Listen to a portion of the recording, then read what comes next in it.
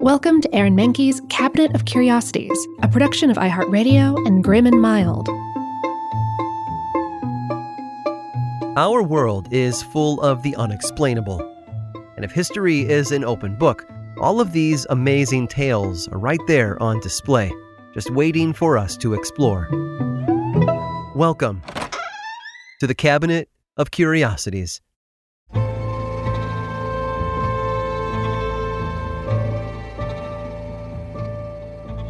No one mistakes a super soaker for a real firearm. The bright colors and unique shape of the water gun clearly illustrate its use as a harmless weapon of fun, not war. Except for one part, the pump. You see, water guns like the super soaker weren't the first firearms to have air pumps. Back in 1779, Italian gunsmith and inventor Bartolomeo Ghirardoni had devised a new kind of weapon. But rather than rely on gunpowder and a spark to propel a bullet, his creation used something a little less explosive: air.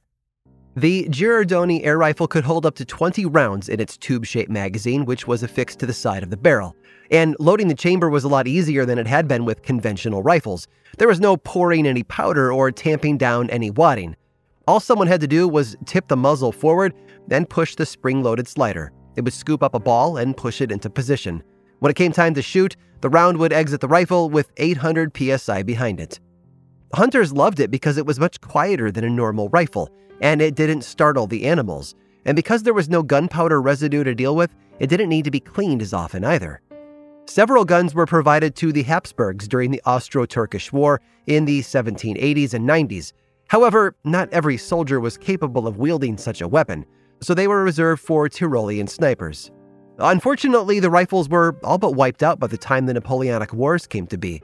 The French abhorred it due to its lack of smoke, and Napoleon himself ordered any Austrian caught with one to be killed. But somehow, one of these air rifles landed in the possession of Meriwether Lewis, of Lewis and Clark fame. There are numerous mentions of it in his journal, but he didn't use it to hunt or attack the native populations. Instead, it was just a showpiece. It's hard to believe, but Lewis often brought out the rifle to demonstrate for the native peoples and their leaders. They had seen guns before, carried on the shoulders of fur traders entering their lands. But this was something different. During one incident, a rogue tribal member had stolen Lewis and Clark's last horse. Looking to get it back, Lewis confronted them. The Sioux expected trouble and drew back their bowstrings, arrows aimed at the explorers and his men. Now, Lewis didn't want to kick off a war between his people and the tribes. His orders had been to observe and report back on the indigenous populations. Of course, while also helping them understand that their lands were being taken away from them. So he pulled out the rifle, which caught the eye of the Sioux leader, Black Buffalo. Lewis held it up and aimed it at a cottonwood tree 100 yards away. He pulled the trigger 4 times, one after the other in rapid succession. 4 small rounds fired straight out. Pop, pop, pop, pop. But no smoke, no recoil. The Sioux whispered among themselves as they lowered their bows. Black Buffalo was enthralled. They had just witnessed magic. Lewis was smart enough to keep the device a mystery from the Sioux. He never let them see how it worked and led them to believe that it would never run out of ammo. But the real question is, where had he gotten it? After all, the Ghirardoni air rifle had been taken out of commission years earlier. Well, historians believe that Lewis had been given the rifle by President Thomas Jefferson. Jefferson had served as a United States minister to France in 1785, and had most likely acquired the firearm during one of his many trips. Lewis had been appointed his secretary in 1801 and was hand-chosen by Jefferson for the expedition.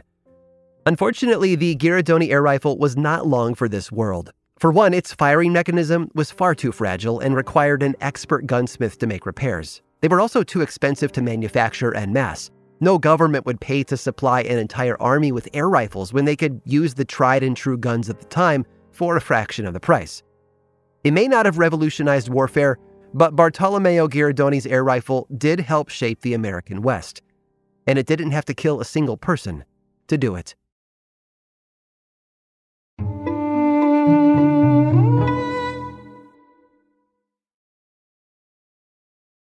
This episode is sponsored by Intuit. Here's a story for you. Once upon a time, a young woman was haunted by the ghosts of bad financial decisions, with credit card debt and an empty savings account looming over her every day. When she tried to ignore these ghosts, they only grew bigger and scarier, and these ghosts of her bad financial decisions were stopping her from living her best life. So she decided to face them head on and take control of her finances with help from Intuit.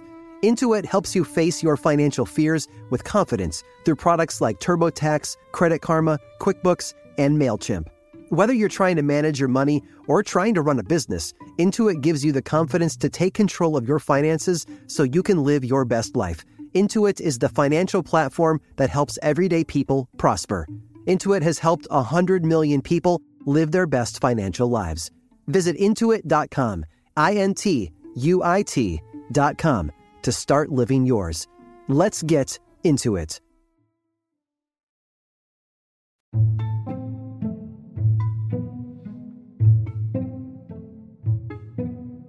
Born in Bradford, England in 1898, Maurice Wilson rarely did what people expected him to.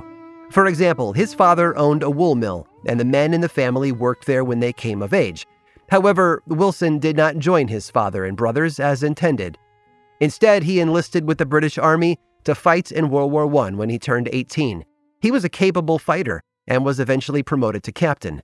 In April of 1918, he managed to hold a machine gun post by himself against an army of enemy Germans. The ordeal earned him the Military Cross for conspicuous gallantry and devotion to duty. Sadly, his army career came to an end a few months later when he was hit by machine gun fire and sent home. Wilson was plagued by chronic arm pain for the rest of his life. And he was left with a nagging question about what to do with the rest of his life. He got married in England and then moved to New Zealand when he met someone new. After several years spent building a life there, Wilson sailed to Vancouver, Canada, and traveled around North America for a while. He was a wanderer, a restless soul in search of meaning in his life. His travels eventually brought him back home to England, where he had hoped to recenter himself. Unfortunately, his time in the war and the effects of his nomadic lifestyle had also caught up with him. Suffering from rapid weight loss, lethargy, and a bad cough, Wilson fled to Mayfair in London. He met a man who had allegedly cured his own illness, along with the illnesses of over 100 people, through prayer and fasting.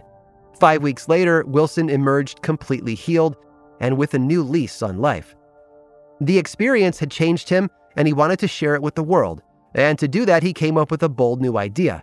As he put it, "I'll perform some task so hard and so exacting that it could only be carried out by someone aided with divine help."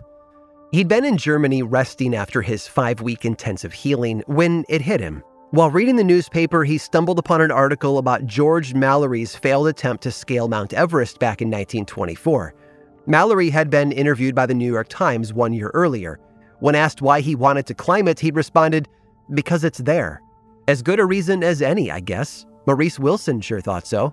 But after reading the article, Wilson believed that he could be the first person to summit Everest. It would be the perfect demonstration of his newfound faith in prayer and fasting. But he couldn't do it the same way Mallory had 8 years prior. For one, Nepal was off limits without help from the British government. He also needed money to plan the trip, hire climbers, and buy supplies. He thought that he could do it better, faster, and cheaper than those who had tried before and failed. And so Wilson came up with the bright idea to fly himself to Everest instead. His plan was foolproof. Well, to him at least. To everyone else, it was proof that he was a fool. After departing England, he would fly himself to the mountain and land his plane about 14,000 feet up from the base. With most of the distance already covered, he would then climb his way to the top alone. There was just one problem. Wilson couldn't fly a plane. But he didn't let a silly thing like experience stop him from pursuing his dream. Instead, he bought a 3-year-old de Havilland Gypsy Moth biplane named the Ever-Rest. That's rest with a WR. He then learned how to fly it just well enough to earn a pilot's license. And I mean barely. After an engine failure that resulted in 3 weeks of repairs in the aircraft, Wilson finally set up for Nepal in May of 1933. He made several refueling stops in France and Italy and was even arrested in Tunisia, but he kept going. He even ignored the bureaucrats who told him that he couldn't fly over Nepal or Persia. Nothing was going to stop Wilson from reaching the summit. not even having his plane impounded in Italy. Authorities forbade him from entering Tibet, even on foot, so he stayed in Darjeeling during the winter as he got to work on a new scheme. With the help of 3 Sherpas, Wilson dressed up as a Buddhist monk and snuck into a Tibetan monastery in April of 1934. It was situated right at the base of Mount Everest. From there, he made it to Camp 2 on the East Rungbuk Glacier, having dumped many of his supplies along the way. Wilson set up his tent 2 miles below Camp 3 on April 21st, which was his birthday. He was also just shy of the North Col, a pass that had been carved by glaciers, which sat between Mount Everest and the Tibetan mountain Changsu. He recorded the day in his journal, writing, "It's the weather that's beaten me, that damned bad luck." Sadly, his luck didn't change. He was forced to return to the monastery to heal from a twisted ankle and snow blindness. A little over 2 weeks later, he returned to the mountain, reaching Camp 3 in only 3 days. But he refused to stop.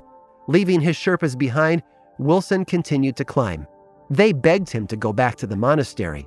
It wasn't safe to go on, but he couldn't return and confirm everyone's doubts about him. His Sherpas waited for him to return for about a month, but he never made it back to the monastery. Maurice Wilson's body was found 1 year later, journal in tow. Its final entry was dated May 31st of 1934. It read, "Off again. Gorgeous day. A promising start, but I guess the weather had turned." I hope you've enjoyed today's guided tour of the Cabinet of Curiosities. Subscribe for free on Apple Podcasts or learn more about the show by visiting curiositiespodcast.com. This show was created by me, Aaron Mahnke, in partnership with How Stuff Works. I make another award-winning show called Lore, which is a podcast, book series, and television show, and you can learn all about it over at theworldoflore.com. And until next time, stay curious.